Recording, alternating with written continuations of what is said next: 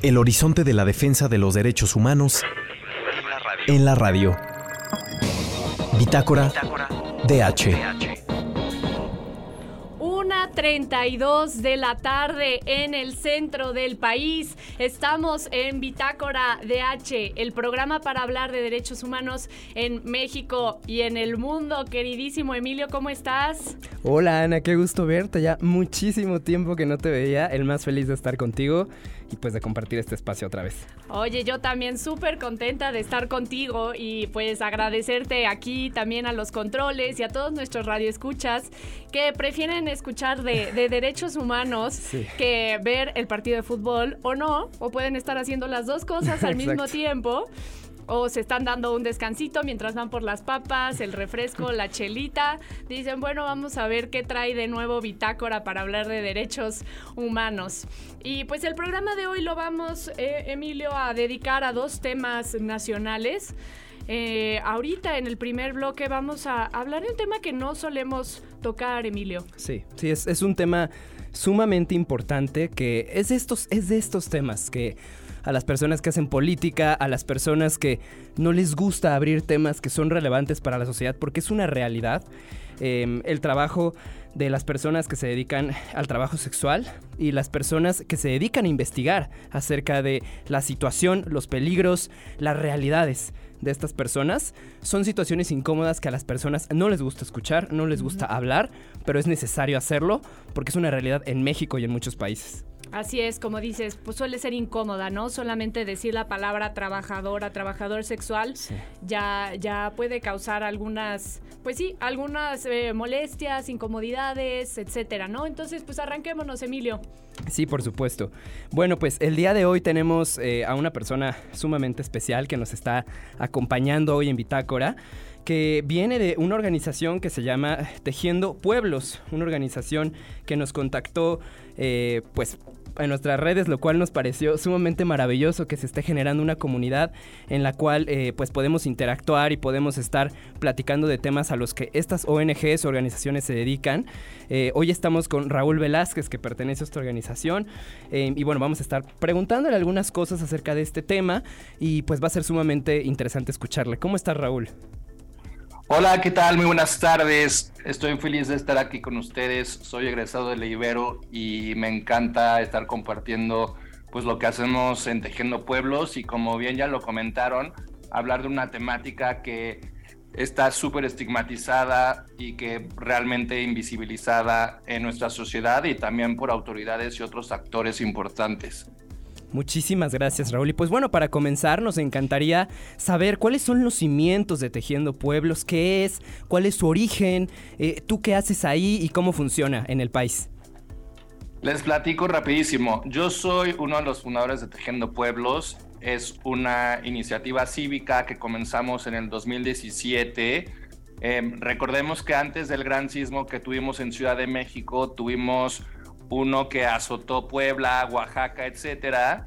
Y después de que unos amigos habían reunido dinero para apoyar a que toda la maquinaria de Ciudad de México siempre estuviera trabajando y que todos los escombros pudieran sacarse, etcétera, pues sobró dinero y con ese dinero nos fuimos a apoyar al Istmo de Tehuantepec, específicamente a la zona de Juchitán, Oaxaca, y de ahí surgió el nombre de Tejiendo Pueblos. El nombre completo es Tejiendo Pueblos, Amigos Remendando Oficios, porque vimos que no teníamos la capacidad de igual y generar la construcción de nuevas casas, pero sí teníamos la posibilidad de que los oficios se reanudaran. Entonces estuvimos reconstruyendo hornos de pan, construimos hornos de barro, inclusive desarrollamos talleres de bordado istmeño para que la gente y las mujeres en especial tuvieran la oportunidad de reanudar sus oficios y se insertaran nuevamente en la economía. Y después de eso ya vino otra iniciativa que surgió ya ahorita en la pandemia y que, como ya lo adelantaron, ahora nos enfocamos en una iniciativa para apoyar a trabajadores sexuales tanto cis como trans, especialmente en la Ciudad de México, pero también somos ya un gran canal de comunicación para hacer conciencia y que la gente ubique, entienda, humanice y visibilice el que es una realidad. Hay que reconocer el trabajo sexual como un oficio y que pues va ligado completamente a los derechos humanos de estas personas que lo ejercen. Eso, Raúl, ahí a mí me interesa mucho y se me hace muy curioso cómo fue que pasaron de ayudar en el terremoto de 2017 ahora a las trabajadoras y trabajadores sexuales, y nos puedes platicar un poquito ese cambio, pues algo radical, ¿en qué estuvo? Sí, fue súper radical, pero al mismo tiempo fue bastante orgánico. La verdad es que ya nos estaba costando trabajo desde la Ciudad de México coordinar todas las iniciativas que estábamos desarrollando allá en el Istmo de Tehuantepec. Y una amiga al inicio de la pandemia fue al centro, a la zona de la Merced, y vio la necesidad de apoyar a las trabajadoras sexuales que estaban en la zona. Yo tuve la oportunidad de acompañarla a entregar las primeras despensas que teníamos en ese momento para ellas, y platicando con Brigada Callejera, una plática que duró 20 minutos, realmente nos dimos cuenta de la importancia de que nos subiéramos ahora a apoyarles en una realidad que les estaba afectando muchísimo. Hay que considerar que la pandemia para las y les trabajadoras sexuales realmente fue una que les afectó, pero durísimo, ¿no? Muchísimos hoteles en los que trabajaban cerraron, entonces no tenían un lugar para laborar. Son mujeres que están afuera en la calle, entonces tenían muchísimo contacto con el COVID. La disminución de sus clientes fue impresionante, pero al mismo tiempo, por toda la crisis que estábamos viviendo, muchísimas nuevas mujeres, tanto trans como cis, estaban empezando ahora a ejercer el trabajo sexual. Entonces, no solo las problemáticas que ya tenían se intensificaron, pero también lo que estaba sucediendo es que había una nueva población que se estaba uniendo a ellas para ejercer el trabajo sexual, lo que conllevaba a también tener otras problemáticas que se estaban sumando. Entonces, en ese sentido, como les decía, fue algo muy orgánico. De repente vimos esta oportunidad de ser un brazo de apoyo para ellas, y bueno, ya después de 2 años en los que le hemos dado despensas, ropa, hemos creado también campañas de donación de comida, etcétera. Seguimos apoyándoles con campañas que aún se siguen armando. Justo hace unos días tuvimos una en noviembre, y lo que está padre es que ya nuestros apoyos ya no son tan verticales, sino ya son más horizontales, donde ya les damos talleres de autoestima y otras cuestiones. Sí, por supuesto, es sumamente interesante, importante, como mencionas que este es un proceso orgánico, es un proceso que ustedes fueron desarrollando mientras iban identificando estas necesidades. Y a propósito, aunado al tema de la ayuda que ustedes le proporcionan, ¿cuál dirías que es el ángulo específico en el cual ustedes como organización quieren auxiliar a los trabajadores sexuales y trabajadoras sexuales? ¿Cómo lo ven a futuro? ¿Hay algún objetivo en particular que tengan planteado? ¿Cómo lo visualizan? Nosotros, como apoyamos a ellas, es a través de las organizaciones y colectivos que ya las conjugan, ¿no? Entonces, trabajamos con Brigada Callejera, trabajamos con Lady Meche, hemos trabajado con Casa de las Muñecas Tiresias de Kenia Cuevas, entre muchos más.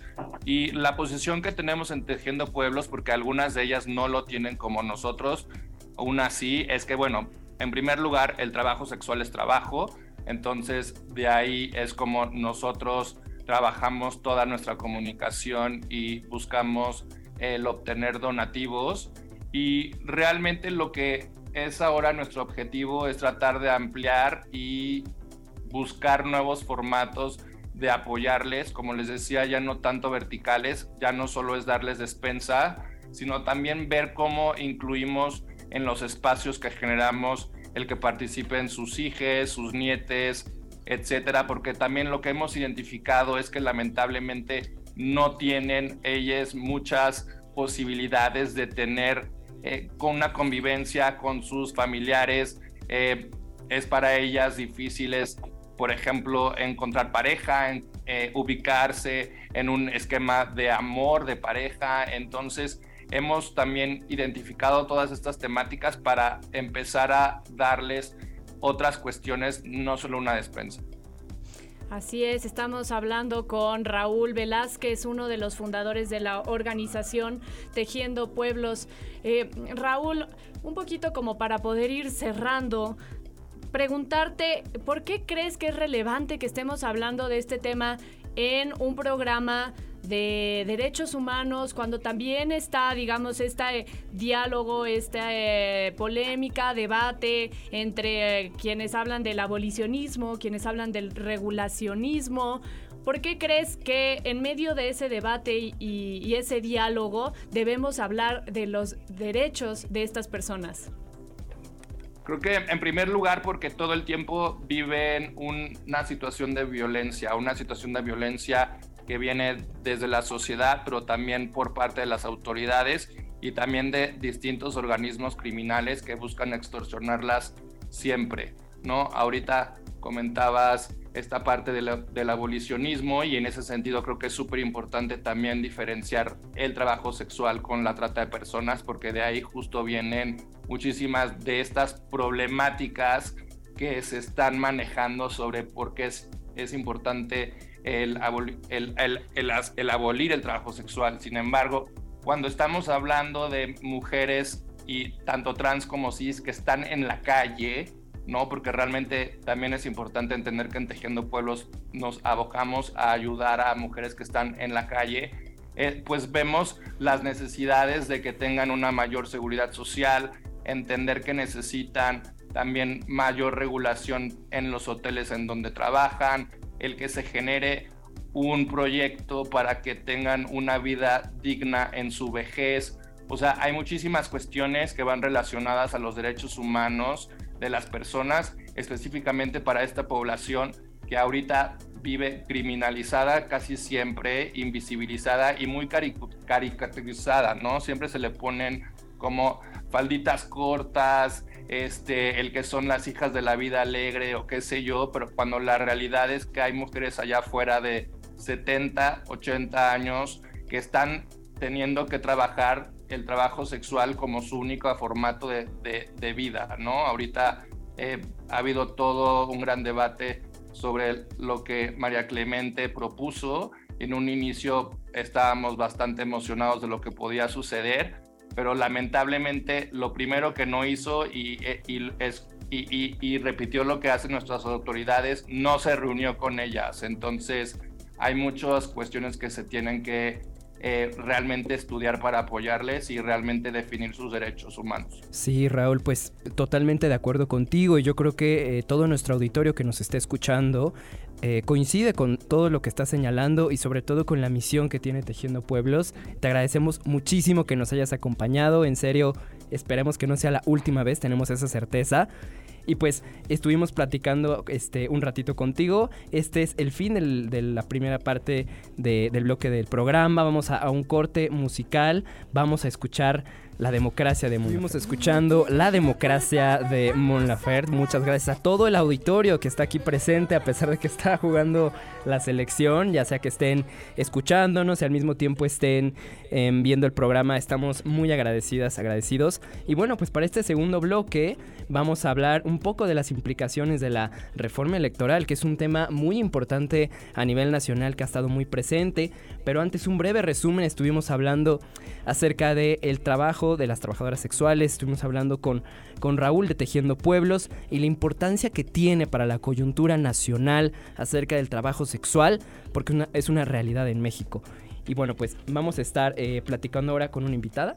Así es, Emi está aquí en cabina. Otra egresada, sin pensarlo, se nos juntaron dos egresados, y qué orgullo que desde diferentes ámbitos, desde diferentes ángulos, las y los egresados de la Ibero están en el pie de la lucha por los derechos humanos. Y aquí está con nosotros, pues, mi querida, además, que yo la quiero con todo mi corazón, Sharon Fernández. ¿Cómo estás, mi querida? Hola a todas y a todos, ¿me escuchan bien? Sí, te escuchamos perfecto. Perfecto, muy feliz de estar en Ibero 90.9 con ustedes, Ana, Emi, muchas gracias por invitarme.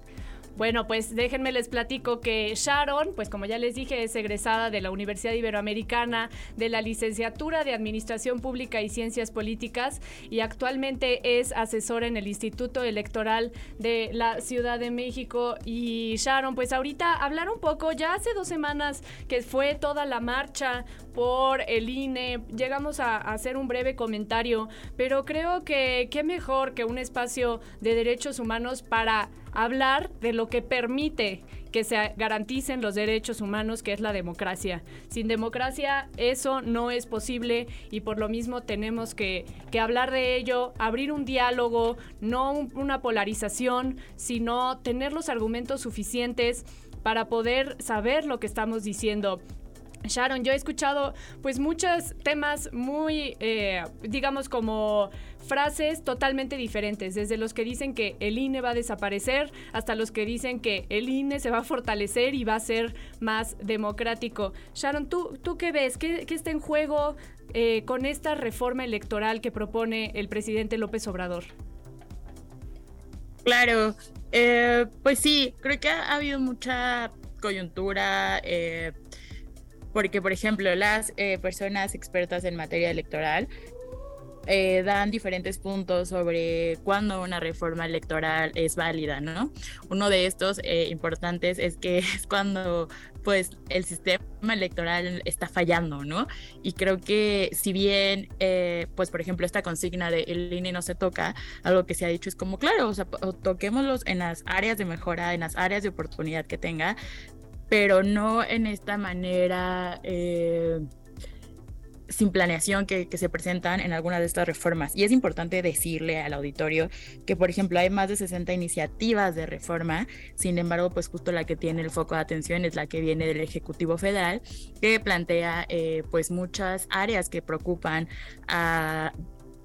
pues a todas las personas y a quienes estamos en el ámbito electoral, pues mucho más, pero como lo decías, Ana, es importante hablarlo desde un tema de derechos y no solo un tema como se lleva en agenda pública, ¿no? De privilegios y de recortes presupuestales, sino decir, como decías, o sea, la democracia tiene muchos componentes y lo sabemos desde el aspecto teórico, desde el aspecto de que es la voluntad del pueblo, decir que la democracia también es libertad de expresión, todas estas pensamientos y puntos que hay desde los derechos, pero sin duda un pilar fundamental de la democracia son las elecciones libres, secretas. ¿Y qué hacemos las autoridades electorales, los institutos electorales? Pues garantizar eso. Históricamente, por algo creo que es la creación del INE.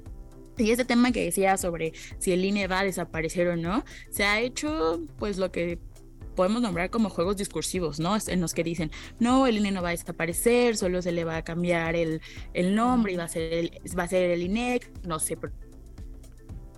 A ver, creo que ahí se nos perdió Sharon. Ahorita a ver si podemos restablecer la conexión con ella. Pero justamente, Emi, lo que estaba diciendo Sharon ahorita era como pues hay diferentes juegos discursivos con esta propuesta de reforma electoral que presenta el presidente López Obrador y que ahorita nos estaba dando un punto muy interesante, que es que hay más de 60 iniciativas de reforma, pero obviamente la que se le está dando más importancia pues es la que propone el presidente, pero también estaría interesante poder analizar, Emi, como tú lo ves, este punto de por qué hay tantas y por qué solo se le está dando importancia a la del presidente, ¿no? Exactamente, yo creo que es muy importante también aprovechar esta coyuntura para involucrarnos en la discusión pública y considerar qué desde nuestra percepción debería reformarse, qué no debería reformarse y tomar siempre lo mejor de cada uno. Por ejemplo,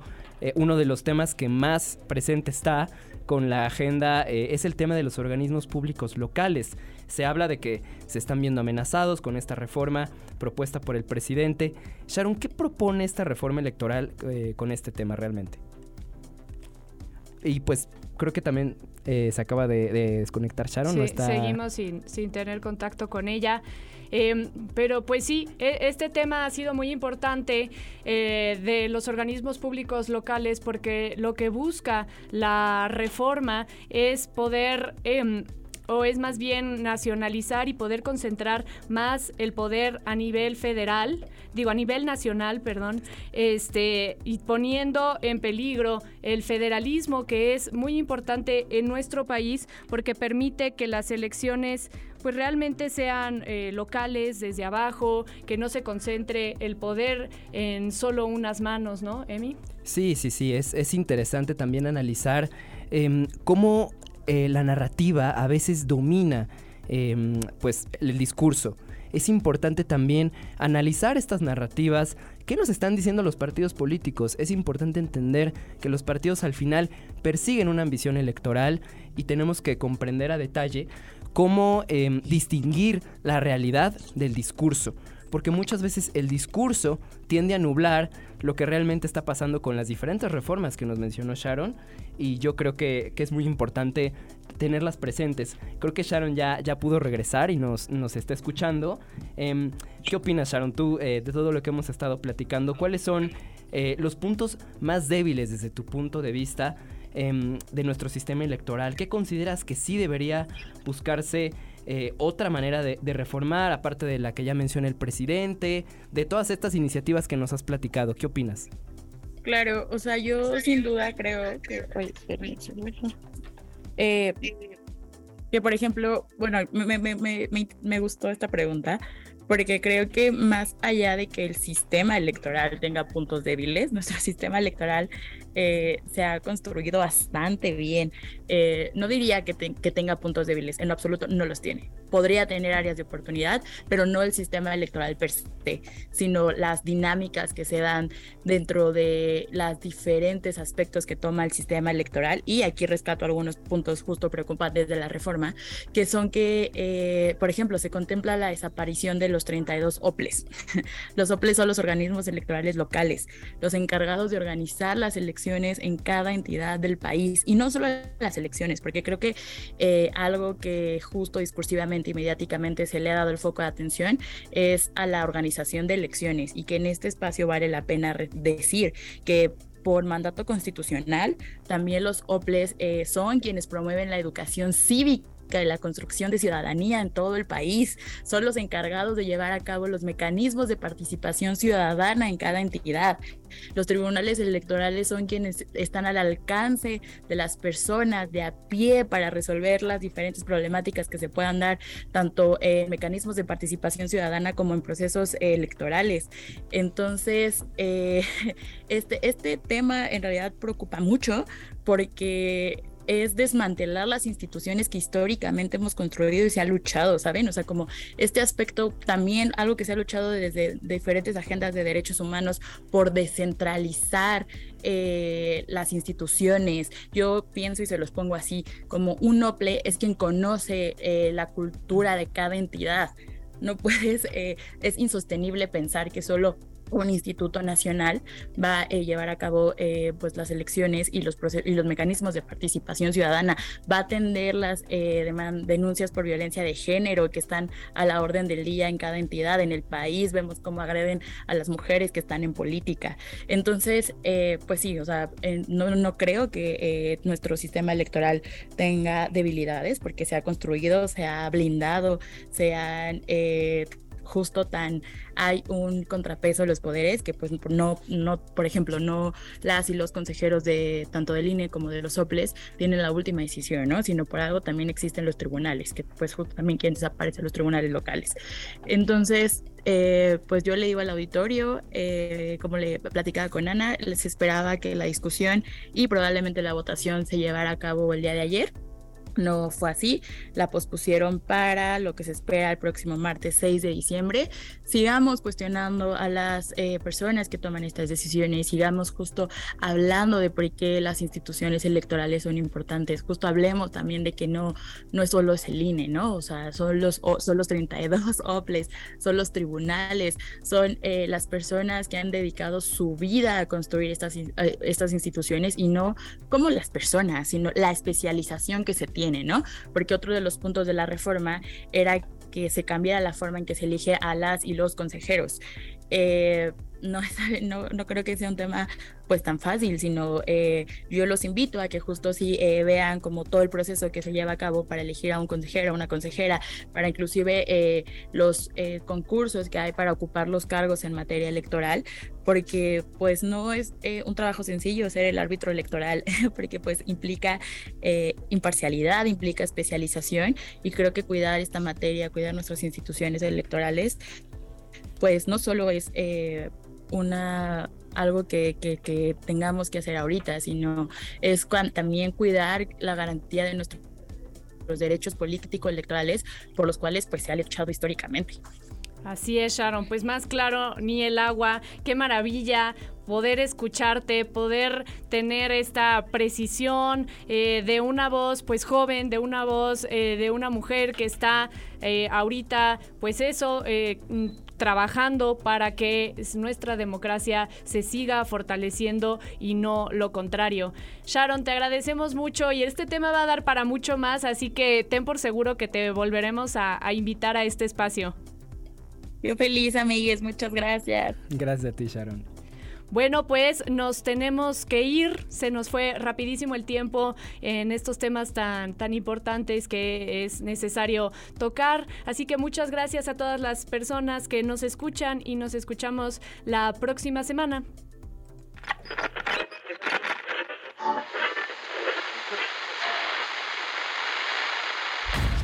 El horizonte de la defensa de los derechos humanos en la radio. Bitácora DH.